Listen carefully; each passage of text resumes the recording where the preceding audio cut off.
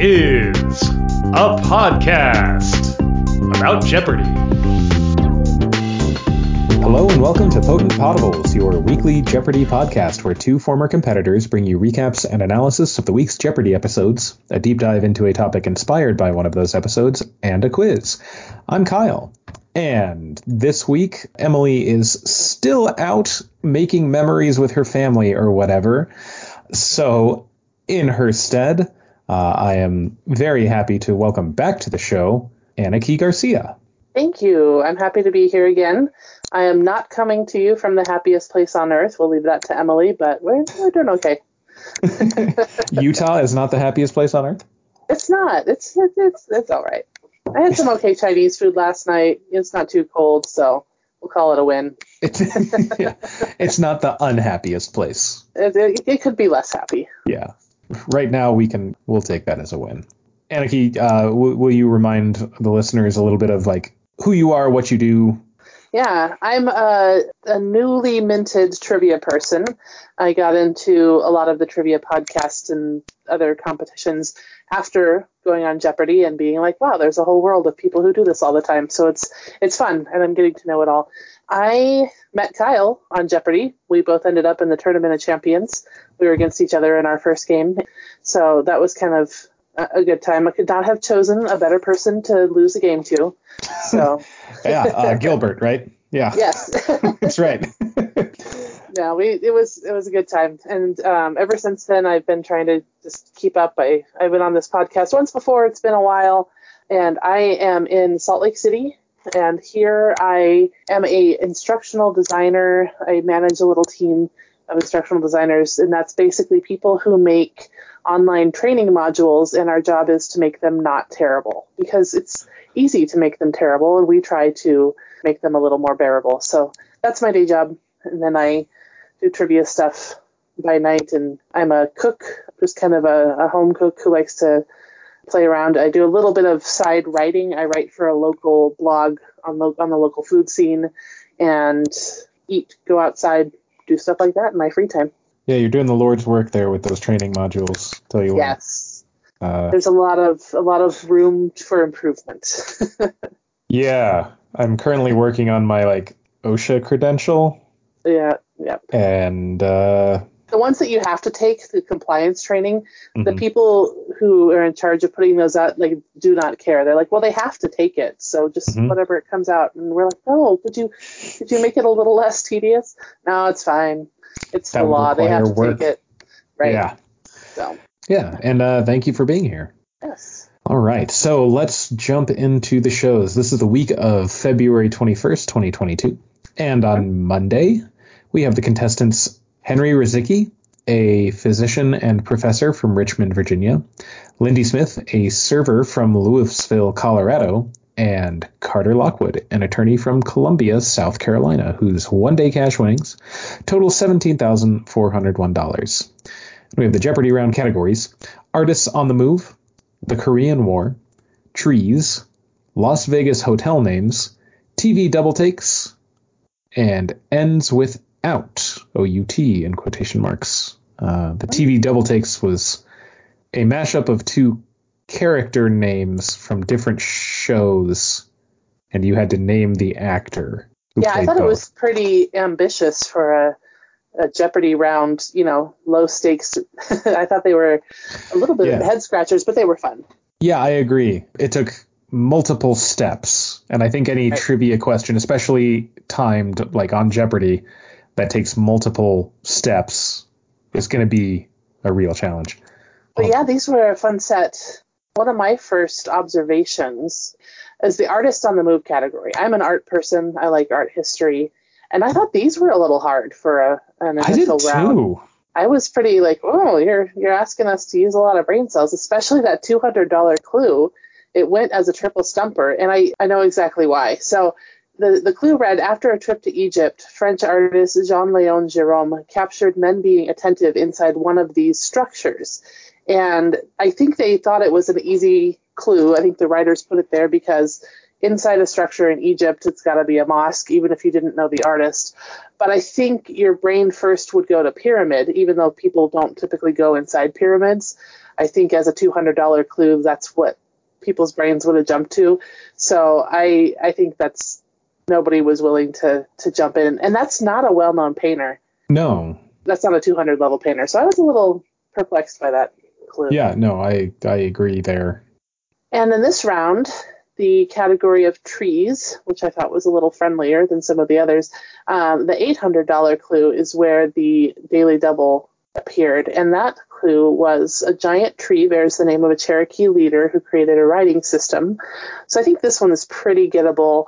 If you think of a giant tree has only got to be a sequoia, and if you know that there's a Cherokee leader named Sequoia, that's all it could be. So I thought that was one of the nicer Daily Doubles we've seen this week. Yeah, Henry found that one and he got it right. He extended his lead. I was like, well, giant tree is sequoia or redwood, and sequoia sounds like a Cherokee leader. Like, I would take that guess. Yep. The writing system fact is pretty cool. I remember learning about that way back in school one time. That he actually invented an alphabet for Cherokee. Pretty neat from a language nerd point of view. So. Oh yeah, for sure. Guy. Yeah, the development of writing systems is really fascinating. Yeah. So then we ended up at the end of that round, and Carter was in the lead. Henry was about half the way behind him, and Lindy was a little bit behind him. So not too shabby start for Double Jeopardy. We got into the Double Jeopardy round, and the categories were Around the World in 50 Seconds, which I thought was a little interesting and creative. Wondered what that was. Bad People in Books. Space Kind of Huge. Thy Fearful Symmetry, Back Me Up, and Scrambled Hats. So the writers were having a good day here. Yes, they were. There's a triple stumper in that Back Me Up category at the $800 level. John Lennon not only co-wrote this Bowie song that asks, "What's your name? What's your name?" He also sang on it. Nobody tried it. That was Fame, and Ken kind of sang it. Now, I remember when contestants would sing, they would have to retape it. The producers would say, "We need you to do that again where you just say the answer." Right, not get us a copyright infringement. Yeah, just in case. Issue going on. Just in case we get dinged with a copyright issue. So clearly there wasn't a copyright issue there, which is good. I'm glad for Kent that he didn't get in trouble there. So it could either be there could be a safe list of these songs we have the okay for, or the fact that it was only one word makes me wonder if that's easier to get away with. Who knows? Could be. That's fair. That's fair. But I don't think I knew that John Lennon co-wrote and sang on that. That was a new fact to me, so that was pretty cool. Oh yeah, I certainly didn't know that. Woefully bad at music after like 1920. It's all the same after that point on, right? That's right, yes. Once you get into bebop, everything just sounds the same, you know? Oh, you rhythm and blues kids. Yep. I really liked the category about Thy Fearful Symmetry, which is a line from a poem, right? Mm-hmm. The tiger is at the William Blake, but an actual, just a category based on symmetry, just the concept. That was kind of neat. A little more conceptual out there, whether it's, like a palindrome or visible symmetry. So I enjoyed that. I didn't know the triple stumper either, the math law, the associative law. I would have had to think for a few hours before I even got close to that. Yeah, it's been a while since I've thought about those. It's always fun when my students are having trouble with math homework, and I'm like, let me see if I can help. Oh yeah, it's been 15 years. I cannot help. Because you're looking at very specific things here. Nope, yep. I cannot. All right, Daily Double number 2 is in the Space Kind of Huge category at the $2,000 level. Henry finds this one as well. He's at 9,200, Carter is at 9,800, and Lindy's at 4,800. And he wagers 2,200. He gets the clue. Launched in 1989, the Galileo craft took the long way around to this planet in a 6-year, 2.4 billion mile circuitous route. And he remembers what Galileo looked at and gets it correct with what is Jupiter.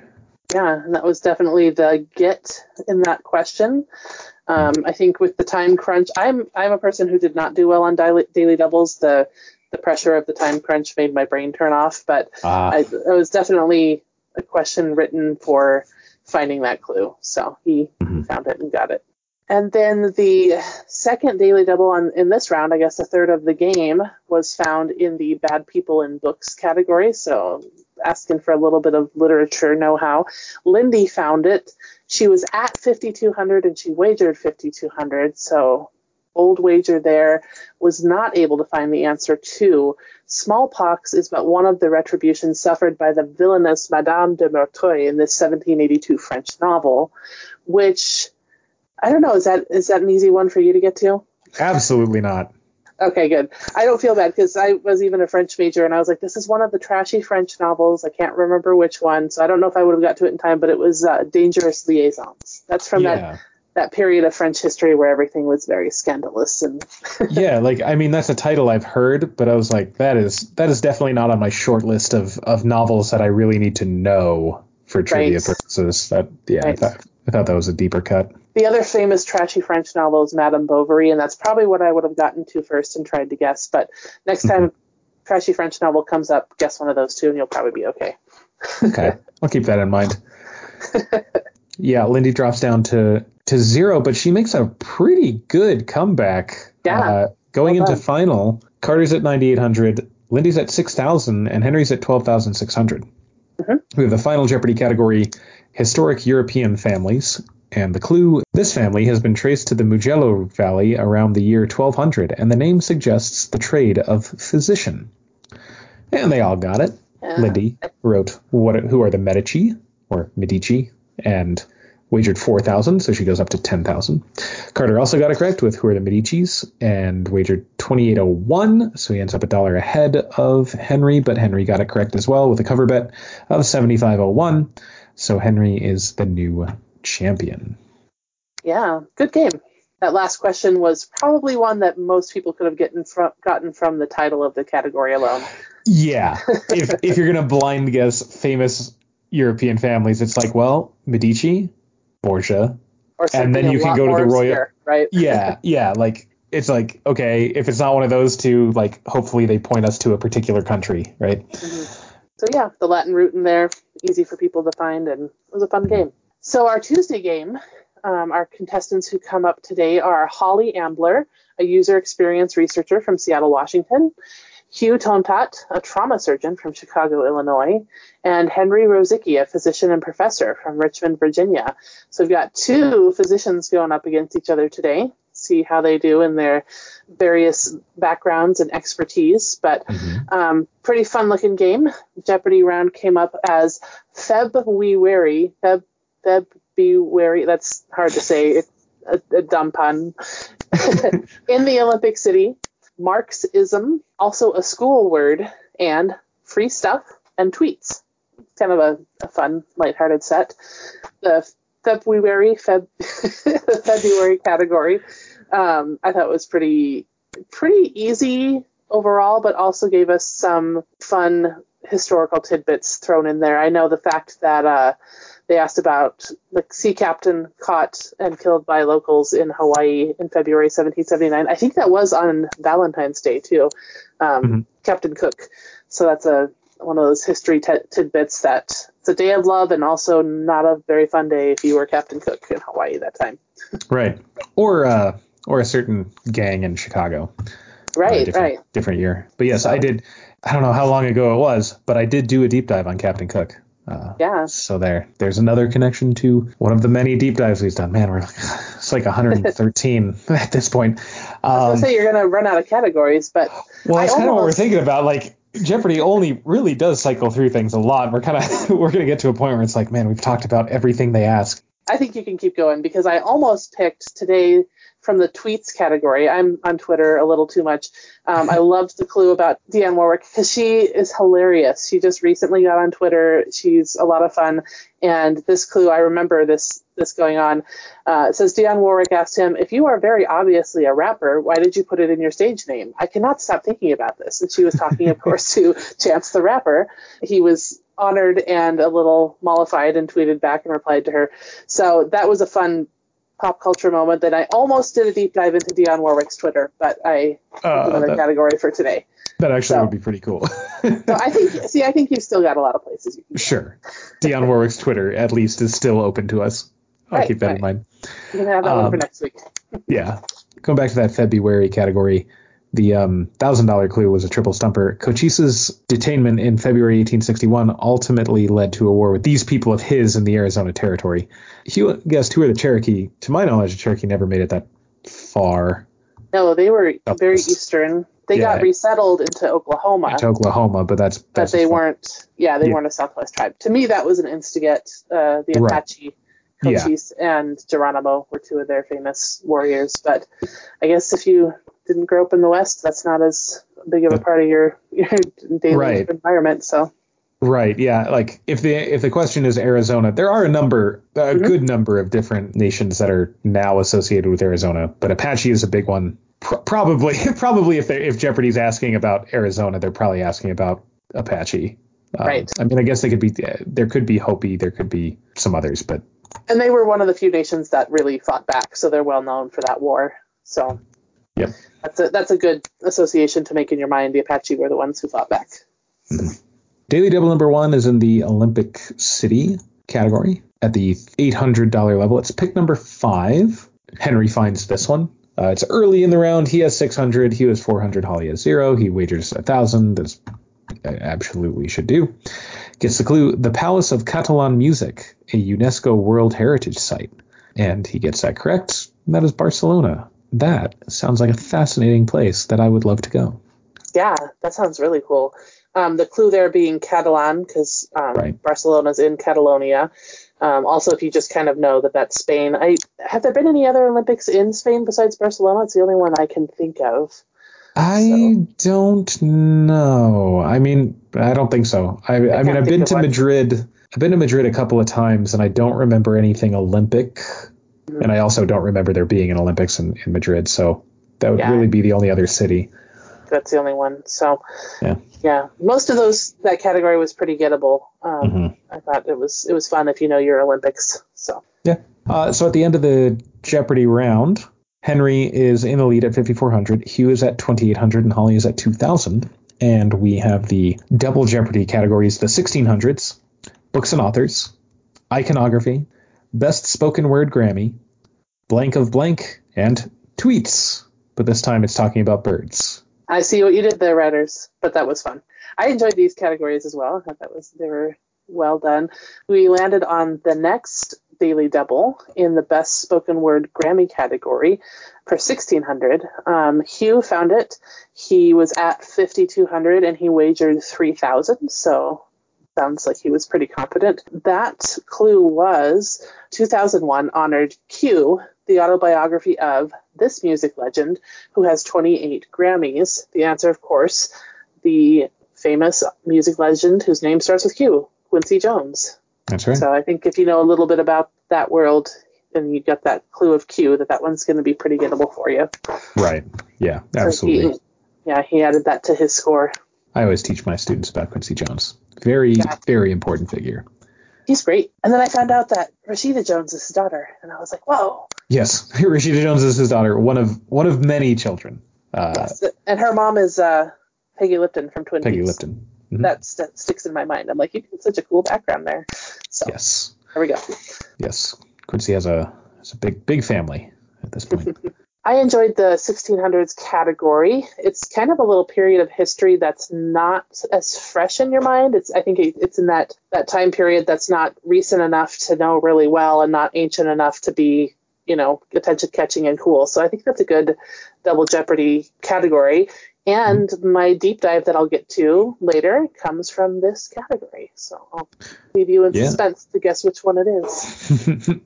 Well, I mean, for the sake of transparency, I know what it is, listeners. So I'll ask about it at that point. Daily Double number 3 is in the iconography category at the $800 level. Hugh finds this one. He is at 13,400. Henry's at 15,000 and Holly's back at 3,600. And he wagers 2,000 to try and get a small lead. I think that's probably the right bet or something similar. I wouldn't go too big with only one clue left on the board. But if you can get into the lead, that's a good place to be. He gets the clue: the base that the Bodhisattva sits on is a stylized version of this symbolic flower, also the name of the position he's in. And they showed a picture of the Buddha And he gets it correct with what is a lotus. So it's close going into final between Henry and Hugh, who've been neck and neck. 15,000 for Henry, 15,400 for Hugh, and 3,600 for Holly, who's still hanging on there. And the final Jeopardy category is American women, which is interesting. That could be several different genres of why these women were noteworthy. The clue ends up being, in 1914, she received a patent on a trefoil emblem, which she would transfer to an organization a few years later. And if you, like me, know this time of year for a very special reason that has the word trefoil in it, that would be Girl Scout cookies. The only time I hear trefoil anymore. Right. I don't think we use it anywhere else, but it is still stamped on that cookie, and those things are still pretty good. So the answer to that is, of course, Juliette Gordon Low, the founder of the Girl Scouts, which I would have gotten. I was a little Girl Scout back in my day, but I don't know how well known that is if you weren't. So it looks like all three of our contestants missed it. We had Julia Howe. I think she was getting close there. We had a guess of Margaret Sanger and then Baker. So they were all trying to get there, and none of them did. We ended up with Henry taking away another day as champion with 7,200, Hugh down to 700, and Holly down to 600. So Juliette Gordon Low stumping all of our smart competitors. Yes, she brings them low. That's how they felt. But that does mean that Henry holds on to his position. So going into Wednesday, we have the contestants Christine Welchel, a piano teacher and church organist from Spring Hill, Tennessee, Patrick Burnett, a school administrator from Alexandria, Virginia, and Henry Rizicki, a physician and professor from Richmond, Virginia, whose two-day cash winnings are now $27,301. And we have the Jeopardy round categories, highways and byways. There's an animal in that title, broom service, musical styles and genres, putting the carbs, and before the horse. This is one of those categories where, first off, the pun, cool.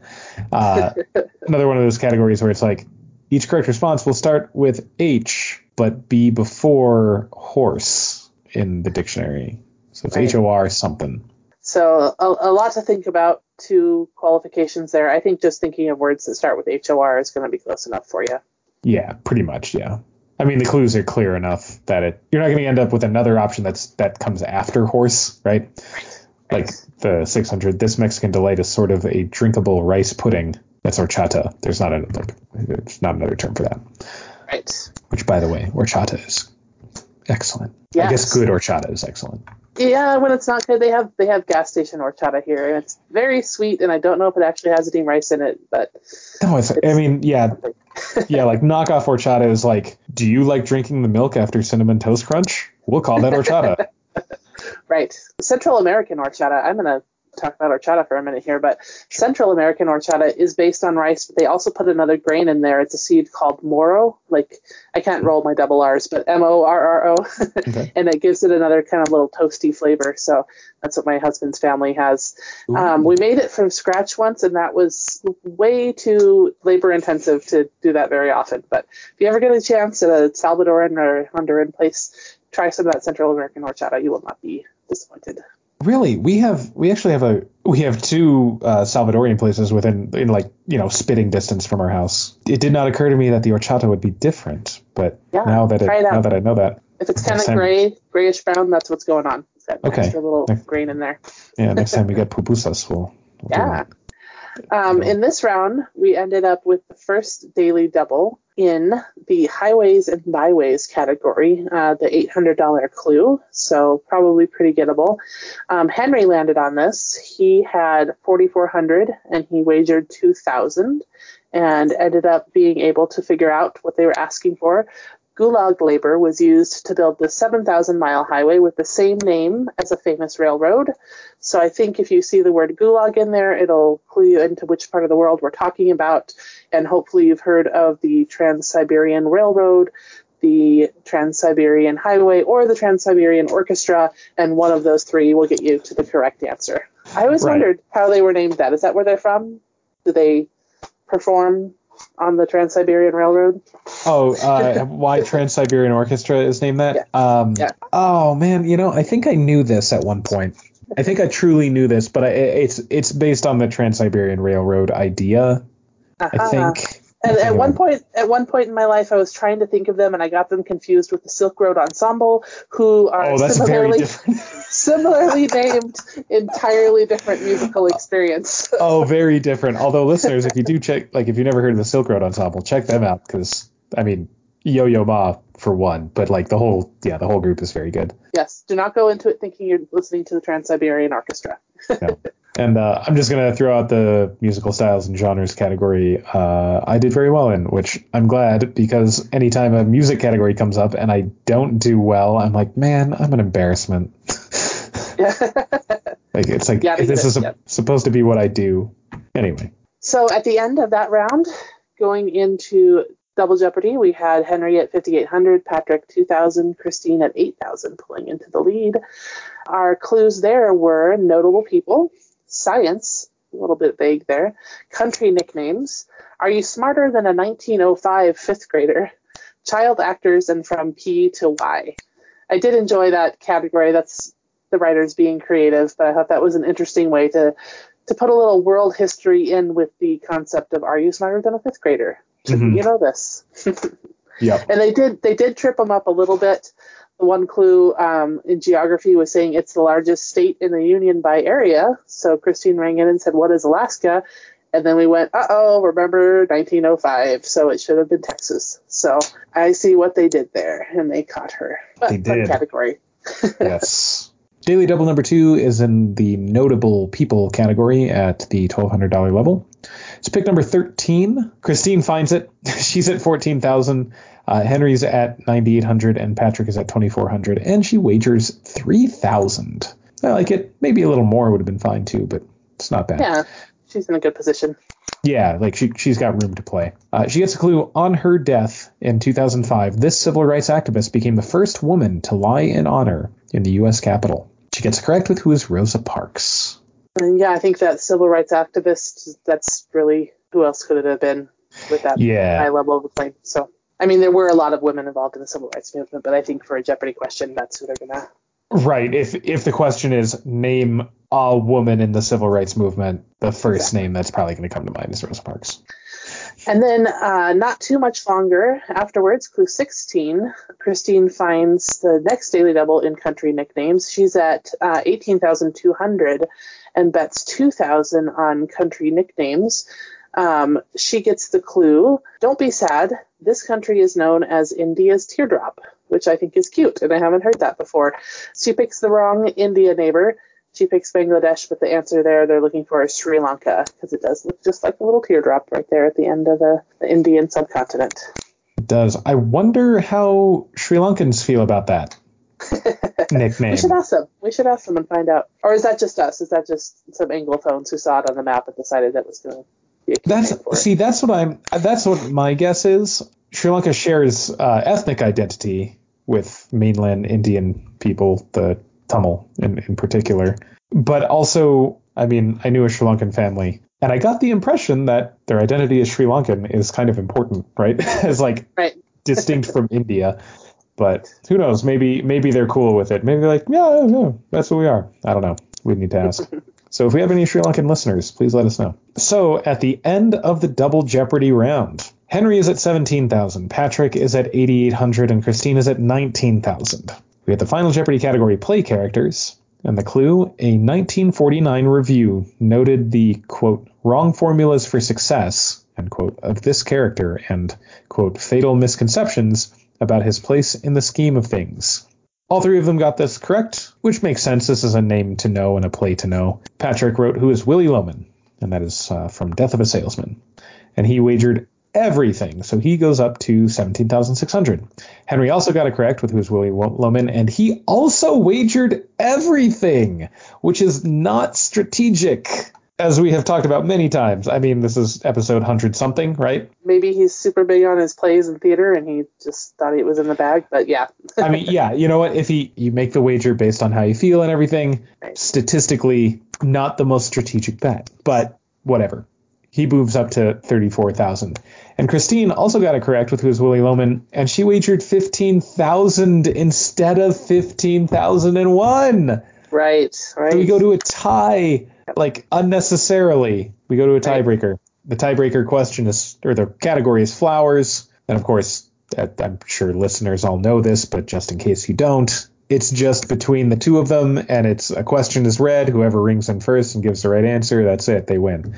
And the other person ends up with $2,000 in second place. The clue was, after its inclusion in a 1915 poem, this red flower became a symbol of fallen World War I soldiers. Christine got in first with What is Poppy? So she wins $34,000. Henry wins $2,000.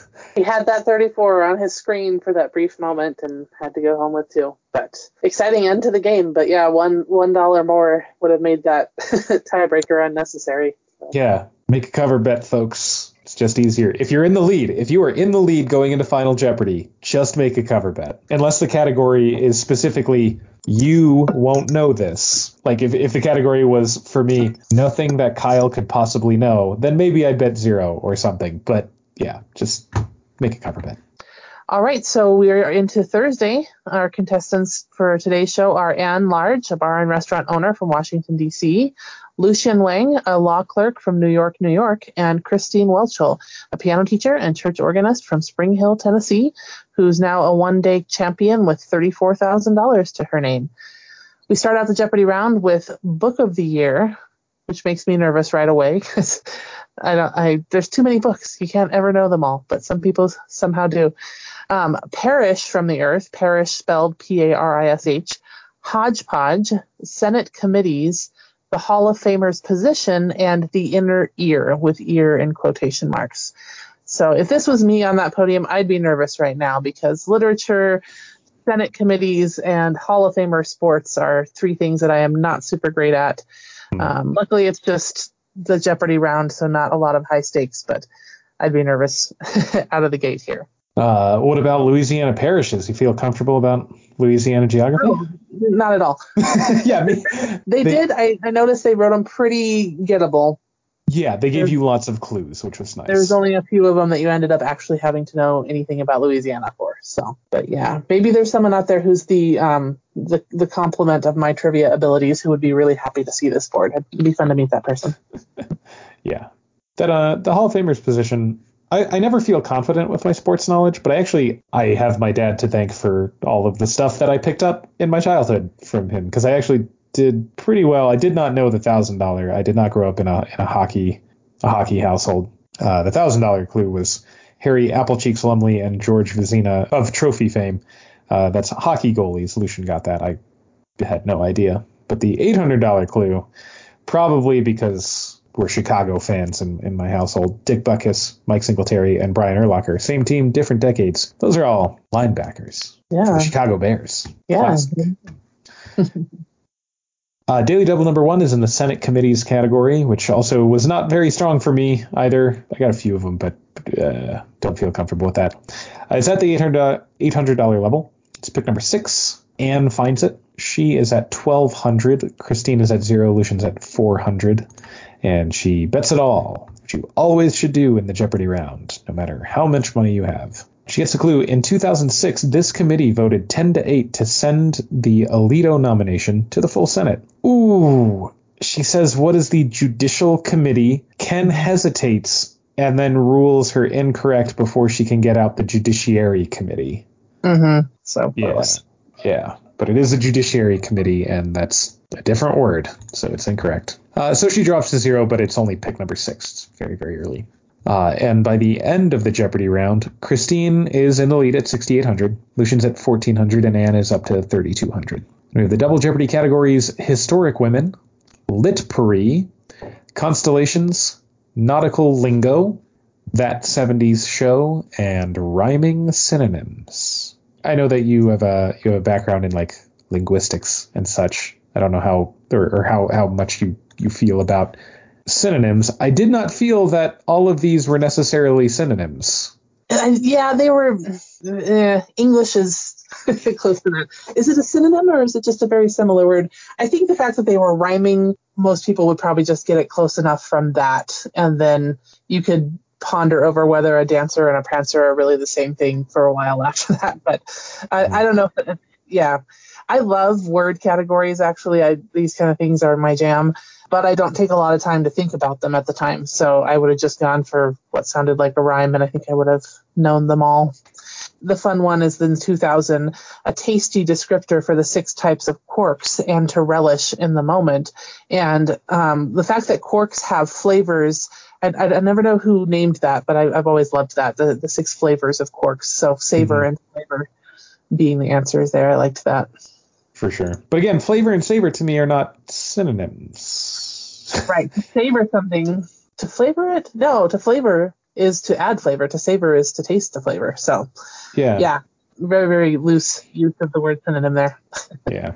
So the next Daily Double we run into is clue number 5, pretty early in the round, in the historic women category, which is fun because we had notable women as a Daily Double just the other day. This is the $800 clue, and Christine lands there. She's at 8,400, quite a bit in the lead of Lucian with 200 and with 3,200, so she bets 3,000. But this is a tricky one. This is the one where your brain wants to say one thing, and it's a little harder to get to the right answer quickly. The War of Austrian Succession was fought over whether she should succeed to the throne, which she did in 1740. The answer to that is Maria Theresa, which if you're pretty familiar with the European ruling families, then you can get to. But I think that, well, this is just my brain. For me, Marie Antoinette comes up when I think of Austrian, and then that's not it. So I think that would have been a little bit of a pressure cooker. So she actually got Catherine the Great, which is wrong country, but at least the similar era. So I think that Austrian royalty is a little bit more obscure than your average American history fan would necessarily know off the top of their head. Yeah, I agree. Yeah, I knew it was Maria Theresa just because I know. But yeah, Marie Antoinette definitely comes to mind, especially for the 1700s. But I mean, Christine guessed a name. It's better to guess something than nothing, because nothing's always wrong. Always guess something. I did like some of the other clues in that category, the historic women. Actually, Black Twitter roasted these contestants a little bit because nobody knew Madam C.J. Walker, who was one of America's first made female millionaires. She was the founder of a beauty empire and the subject of a Netflix series. So if you're a little bit rusty in your Black history, might be a good Netflix series to go check up on. She has a pretty fascinating life story. Yep. Daily Double number 3 is in the nautical lingo category at the $1,200 level. It's pick number 19, and Lucian finds it. So each one has found a Daily Double in this game. It's nice to see it spread out. He's at 7,400, Christine's at 8,200, and Anne is back at 400. And he wagers 4,000. I like the move to get some separation and a lead. Gets the clue, a boat that doesn't list was said to be on this, which now means a calm disposition. He guesses what is peaceful, but they were looking for an even keel, which I could see being a little bit tricky if you're looking for a one-word answer.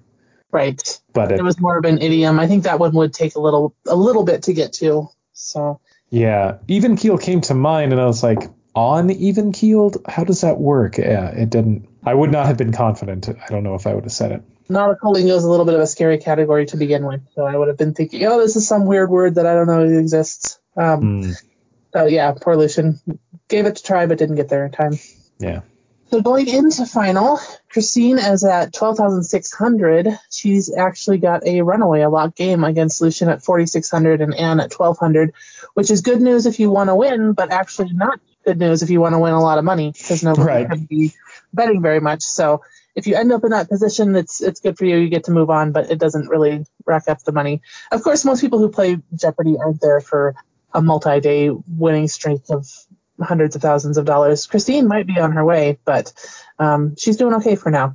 The category is fictional families, who I think that's kind of a fun question. It's going to make you think literature, TV, movies, something like that. The clue ends up being introduced in the 1930s in The New Yorker. They've appeared on TV and Broadway and in live action and animated films. And this one I would have known from The New Yorker, but I didn't know that until very recently. So I think if you didn't know the history, you wouldn't have known that this was the Addams Family. They were actually a New Yorker cartoon before they showed up on TV. And Lucian is the only one who gets there with Who Are the Addams Family and guesses the Von Trapps, who are fictional but are actually not fictional. Right, were a real family. Real family. They were fictionalized. Fictionalized.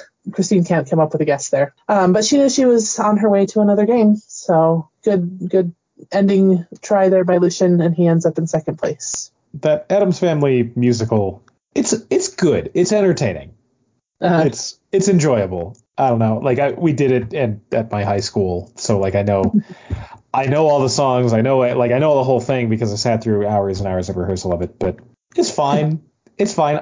Honestly, I don't think you can do better than the movies. Right. But they were great. They were so good. So we get to Friday, where we have the contestants Teresa Donahoe, an inventory planning analyst from Waltham, Massachusetts.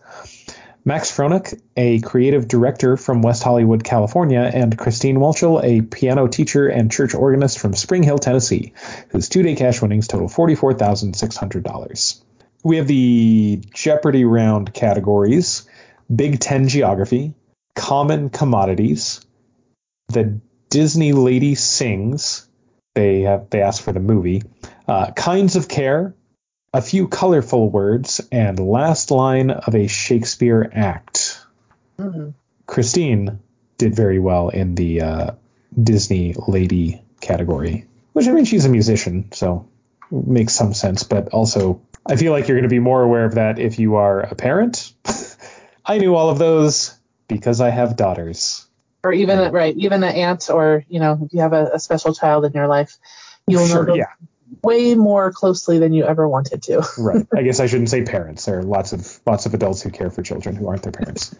Well, and I've escaped most of the recent ones. I don't know Tangled at all. I try not to listen to Frozen because Let It Go bothered me for so many years. But my children, I have 2 boys, but they have recently discovered Encanto, so now it's all Encanto all the time, every day. Yeah. I'm okay with it so far, but Encanto's good. I must be missing something. I like it. It is not as impressive to me as it is to everyone else, and that's fine. I don't have to agree. That's whatever. It does hit a little different if you speak and understand Spanish. Like Dos Oruguitas is just does emotional damage to me every single time I hear it. It's that good. But sure. Your mileage may vary. That probably, I'm sure that's true. But yeah, fun category. I liked that. Giving a little shout out to the people who sang. You don't necessarily hear the names of, Paige O'Hara and Brianna Castellotti very often, but they get a little bit of credit here on Jeopardy today. Yeah. The first Daily Double comes up in the last line of a Shakespeare act, and Shakespeare is, I like to think I'm pretty good with my Shakespeare, but it's a tricky category because there's a lot of it. And the character names blend together really well, so it can be hard to get it. And I really feel for her here with the way she missed it. She was Christine was at 5,200. Max was at 2,600. She risks 2,500, so she's cutting it pretty close. Teresa's at 400.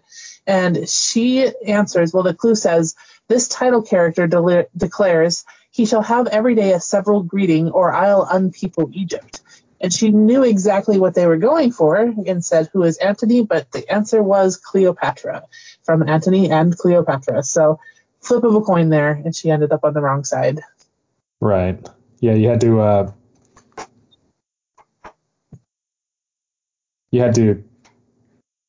think that, the person is saying he referring to somebody else, right? Yep. Yeah.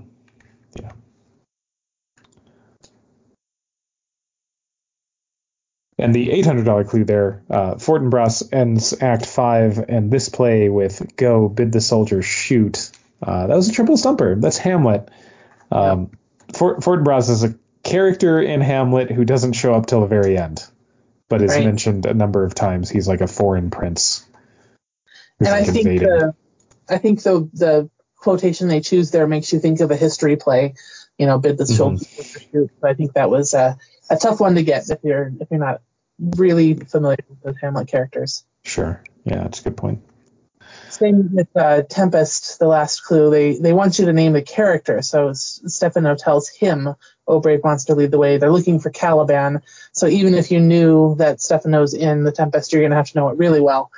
that he's talking to Caliban in that situation. So, Yep. Well placed on that tricky board down there at the bottom. Yeah.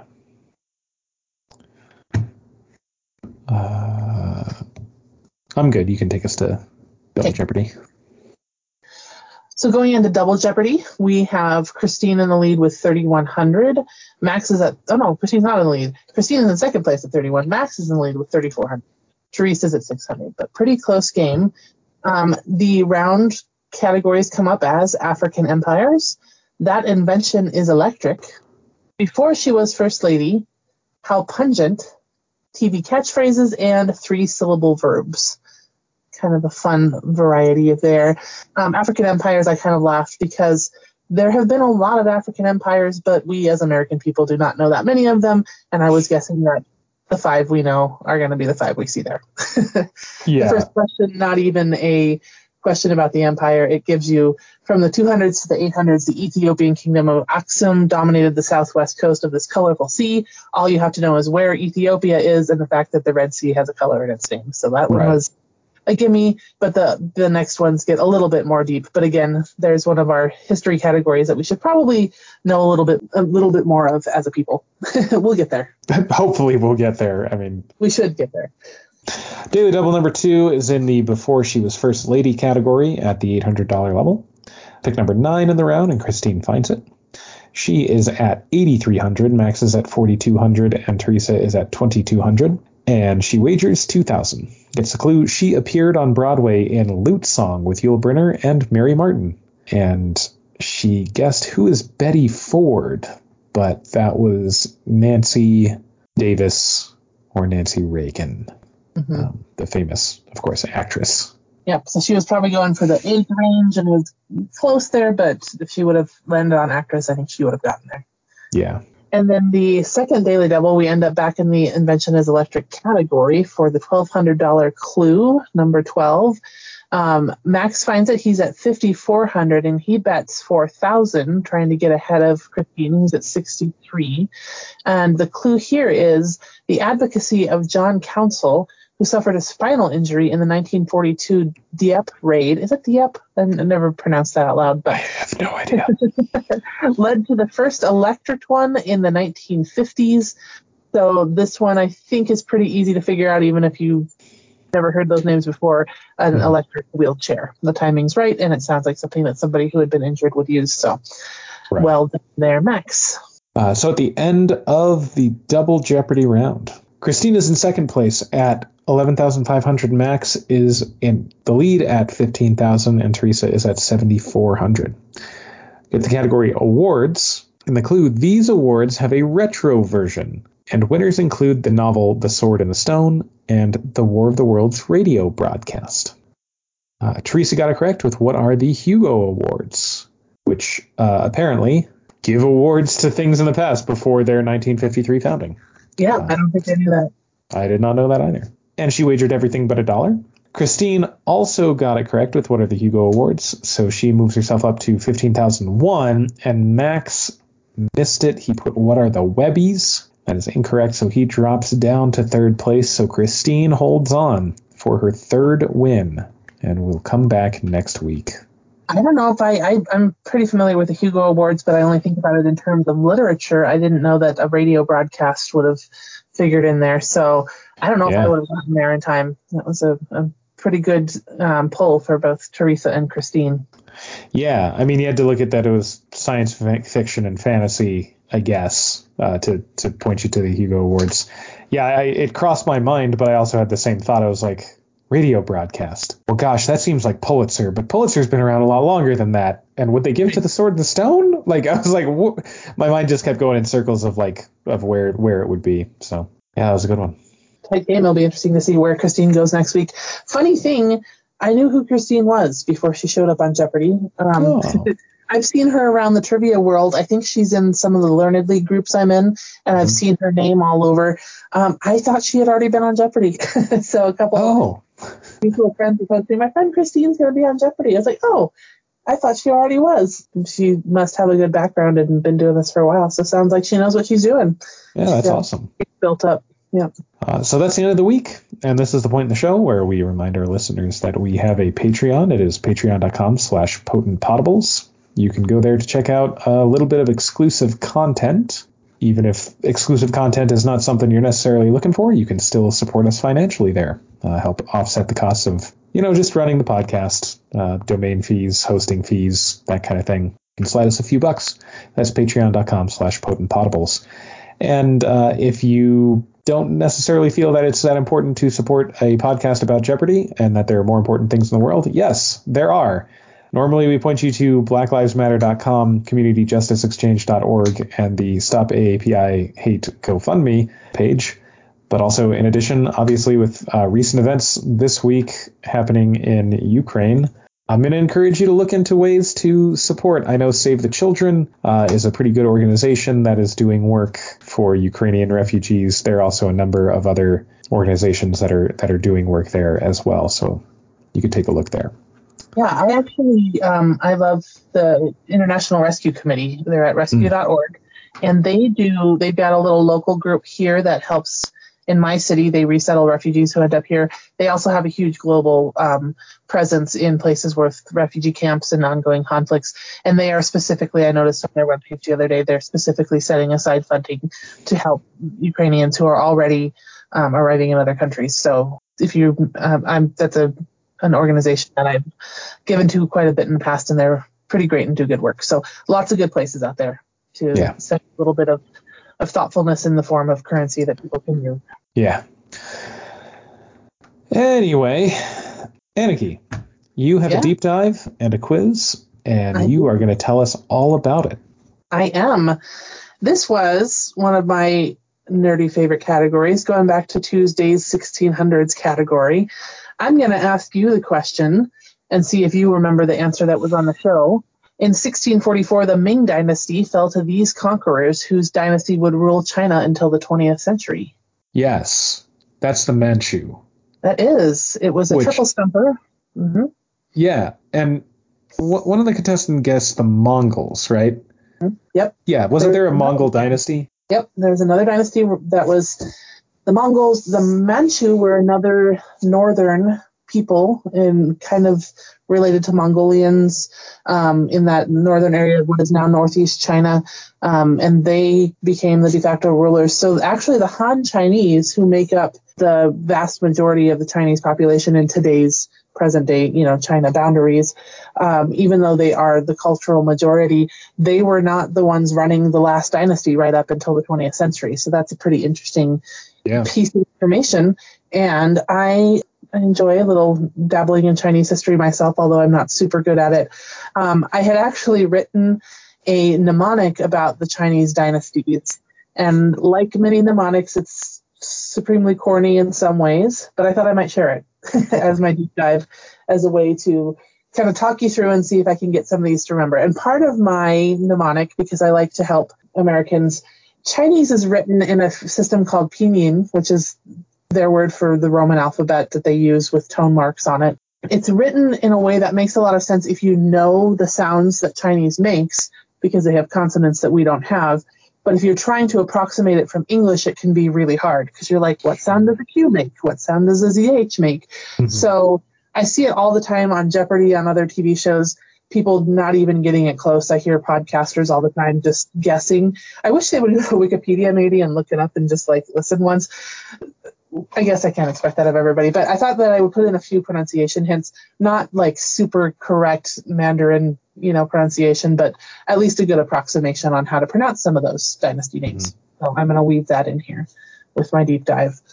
So the first dynasty, and this is, of course, simplified because nothing is really clean cut with dynasties and where they ruled. There were parts of China ruled by different groups at different times, but this is the big family dynasties that kind of go through history. The first one that we have that shows up in history is the Shang dynasty, Shang, Shang. And they ruled from about 1600 to 1046 BCE.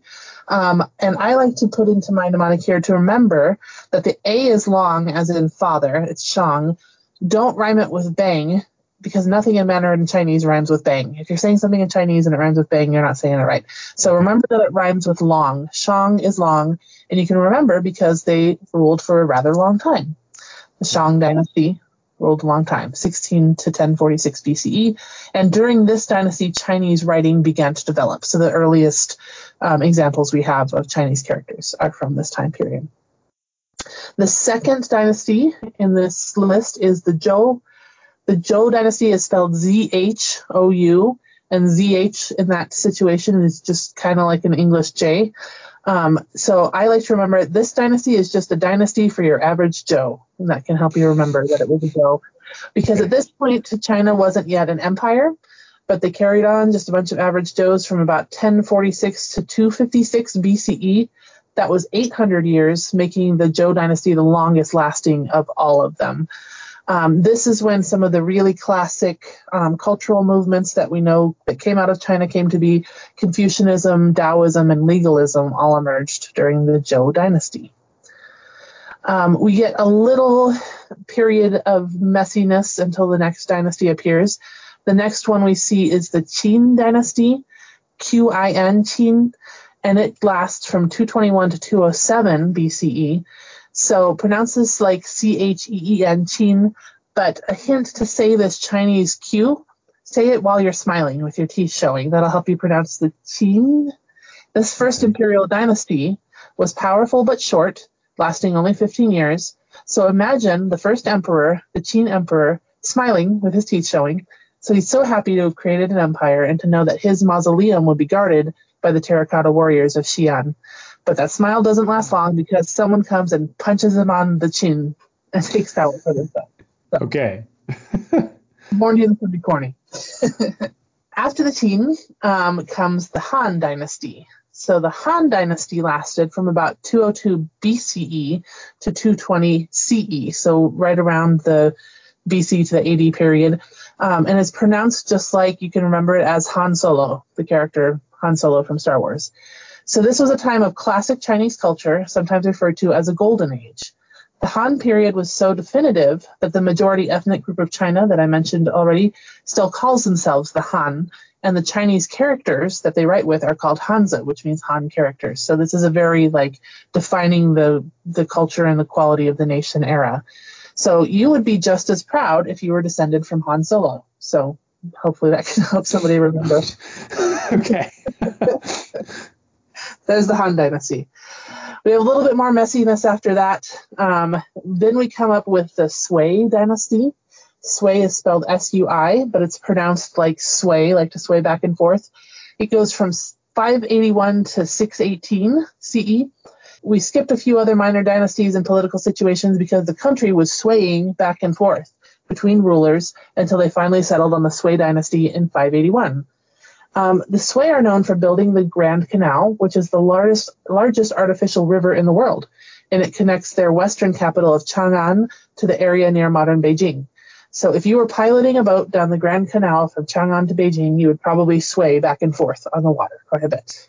So there's that one. All right. After the Sui comes the Tang. The Tang dynasty doesn't sound like the drink Tang. It's spelled like Tang, but it's pronounced Tang. They lasted from 618 to 907. And if it helps you remember, think of a pair of tongs to grab something. So the Tang were in power. They were known for their cultural refinement and especially their poetry. So I imagine people handling delicate old books of fine poetry with specially designed golden tongs. So these little golden tongs picking up these very delicate books of poetry. Okay. Next, we have the Song dynasty. It's spelled like song, S-O-N-G in English, but don't sing. It's not like the English word song. It lasts from 960 to 1279. This one's a stretch, if it helps. Okay. It's pronounced with a long O as in bone. So Song is like the O in bone. You can think of the people at that time cooking up a warm bowl of bone broth. So they would be happy to drink some nice warm bone broth because from about 960 to 1279, the cultivation of rice was expanding and there were food surpluses. So you can think of a large, happy population enjoying hearty meals of rice and bone broth in the Song dynasty. The next one, we're almost there. 3 more to go. The next is the Yuan. So this is the one spelled Y-U-A-N, and it's pronounced like the United Nations, like the UN, but just say it quickly together. It's one word, the UN. And you can think of the United Nations because now we have another nation coming in. So this is when the Mongols decided to unite themselves, basically take over China. This started in 1271 and lasted to 1368. Kublai Khan was the first leader in this dynasty, and so it was that kind of foreign dynasty coming and taking over rule of imperial China. Second to last one is the Ming. The Ming lasted from 1368 to 1644. Almost every movie from a certain era involves a priceless Ming vase. That just is a thing I think I've heard a lot. So this period was the perfect time for China to begin trading Ming vases, among other things, to countries around the world. So after Marco Polo, who arrived there during the last days of the Yuan, everyone else in Europe would have started to notice China and think, oh, where can I get a vase like that for myself? So that's kind of the Ming period, was when the rest of the world began to trade and be more aware of China on a global scale. And this was the last dynasty ruled by Han Chinese. So this was the last of the native Han dynasties. Right after that, in 1636 through 1912, is the Qing. And Qing is also spelled with a Q, so it's Q-I-N-G. So just like the Qin we had earlier, they're a slightly different tone. You don't really have to say the tone in English, but it's the Qin and the Qing. The Qing dynasty, you can think of Qing rhymes with Ming, but we say it's smiling again. Mm-hmm. The Manchurians, or the Manchus, came to power in China in around 1644, and they were probably smiling about it, so they could be smiling here too. The Qing remained in power until 1911, when the rebels of the Republic decided to send them to heaven. 1911, send them to heaven. I don't know, that rhyme worked in my mind. So if you've seen the Best Picture Oscar winner from 1987, The Last Emperor, you'll know that the last Qing emperor wasn't killed, he was just ousted. So he stayed around for quite a while and was kind of a vestige of that last Qing dynasty. So there we go. We started with the Shang, the Zhou, little boring states period in between there, the Qin, the Han, the Sui, Tang, the Song, the Yuan, the Ming, and the Qing. Those are the main dynasties of China. Okay. I will certainly remember those a lot more effectively now. Hopefully. It helps to go over and review it every once in a while too. But yeah. And hopefully those pronunciation guides help people too, because it's always a little bit hard trying to guess how they want you to say it. Mm-hmm. Well, cool. Thank you. Yeah, this is something it's something I was never taught. It's always something I've had to look up, and I don't really have a foundation for it. It's just this is a list that I'm memorizing now. So that's very helpful. And it's a lot more history than we ever had to learn. So, mm-hmm. And so I also have a few questions for you kind of based on Chinese history, if you're interested. Oh, yes. I am. All right. Let's see how we do here. All right. I've got 3 moderate level questions and then 1 hard one for the end. Okay. The first one here. Chinese writing evolved over many centuries. Early examples from the Shang and the Zhou dynasties were type of characters now called bronze script because they survived mostly on engraved bronze bells and cauldrons. The subsequent script, which became standard during the Qin dynasty, is called seal script because of its use in engraved name seals. So like the stone seal that they carve their name in and stamp it. So we've got the bronze script and the seal script. Predating both of these, the earliest known form of Chinese writing is known in Chinese as Jiaguwen. So Jiaguwen, it's named this because of what it was written on. What is the English name for this script, or what are the objects it was written on? Ooh, objects they were written on. Objects is an interesting choice of word for that. Because if it's just I don't know, if it's just paper or clay, it doesn't necessarily point to objects. And I had something come to mind, and I don't know why, but I'm gonna go with bones. That is correct. Oh yes. I don't know why I have that in my head, but apparently I do. In the back of your memory. This is known in English usually as the oracle bone script, and they used turtle shells and animal bones, and they would write on the bones and then put them into a fire and crack them as a form of divination. So that's why they were called oracle bones, because the cracks would do something. So the very earliest Chinese writing we have is from bones and turtle shells. Nice. Well done. That was somewhere in there. Yeah. All right, the next one I have.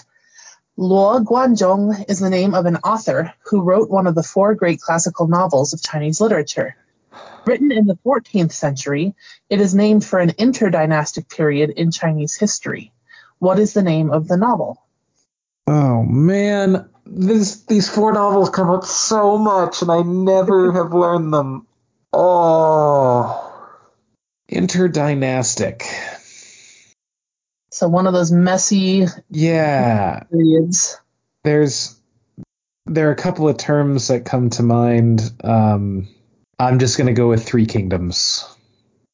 That is the right period. So you're almost there. The name of the novel is The Romance of the 3 Kingdoms. Okay. The 4 novels, there's The Romance of the 3 Kingdoms, there's The Dream of the Red Chamber, The Water Margin, and The Journey to the West. Those will show up at some point in trivia. Yeah, I remembered half of each of those titles. I remembered something about over the West, I remembered a red something, and I remembered a water something. Almost there. Yeah. All right. This next question is, a 2002 film by Zhang Yimou that stars Jet Li, Tony Leung, Maggie Cheung, Zhang Ziyi, and Donnie Yen, those are all very famous Chinese actors, is set in the Warring States period, which was the era right before the unification of China by the Qin Emperor. It was one of the highest grossing films ever in China and was very popular abroad, earning an Oscar nomination for Best Foreign Language Film. What is the English name of this film? Oh, geez. 2002? 2002. It came out in China in 2002. It wasn't released in the U.S. till 2004. I might be way off on this. I do not remember any films from that time period because I was like in middle school and I wasn't paying attention to anything. So the only one that comes to mind is Crouching Tiger, Hidden Dragon. Right era, not quite the right film. This one is called Hero. Oh, Hero. Oh, Jet Li. Yeah. So it's a rather fictionalized, because they don't know very much about the period they're depicting, but a rather fictionalized version of the Warring States period right before the Qin Emperor takes control. So one of my favorites. I really like that one. Haven't seen it. I need to. Yeah, it's a good one. All right, and here is your hard question. Okay. What was the name of the last emperor of China? You can give his short name or his long name. Oh my God, what was his name? I don't think I know this. I mean, I've seen the movie, but that was also a long time ago. And it's probably a name I've heard and probably a name I will recognize. But I don't think I'm able to pull it because my brain the only thing coming to my mind is Chiang Kai-shek, which I know is not correct, but that's what we'll go with. Wrong person. Right. Well, yeah, right. They overlapped. His name is Puyi. P-U-Y-I. Puyi, yep. And that's good enough name. Everybody will know who you're talking about. His official long name, because again, he was Manchu, and they had, well, also being an emperor, you have many names. But his Manchu name was Ai Xin Juelo Puyi. So it's very long for a Chinese name. Okay. So I didn't know that. I had to look it up. My husband knew it. I was impressed. But nice. Way to go. So there you go. You did pretty well for a surprise Chinese history quiz. Sure. Yeah. I mean, yeah, Chinese history is a big weak point for me. So this has all been extremely helpful. Yeah, I'll be interested to see if we have any listeners who were like, "Oh, come on, Anarchy, that was the easy stuff." So. I mean, I imagine there are. I mean, we are smart folk. We know things. So cool. Well, thank you, Anarchy. That was really, really helpful and just really interesting. It was a good time. It was a fun week's worth of shows to comb through. Yeah, and thank you for stepping in and filling in for Emily. It's been nice to talk to you and nice to do this again. Good to catch up. And thank you, listeners. Thanks for spending your time with us. We know your time is at a premium, so we appreciate it. Again, if you want to support us financially, you can go to patreon.com/potentpotables. And even aside from that, if you have friends who watch Jeopardy, you can just let them know about the show. Get them to listen.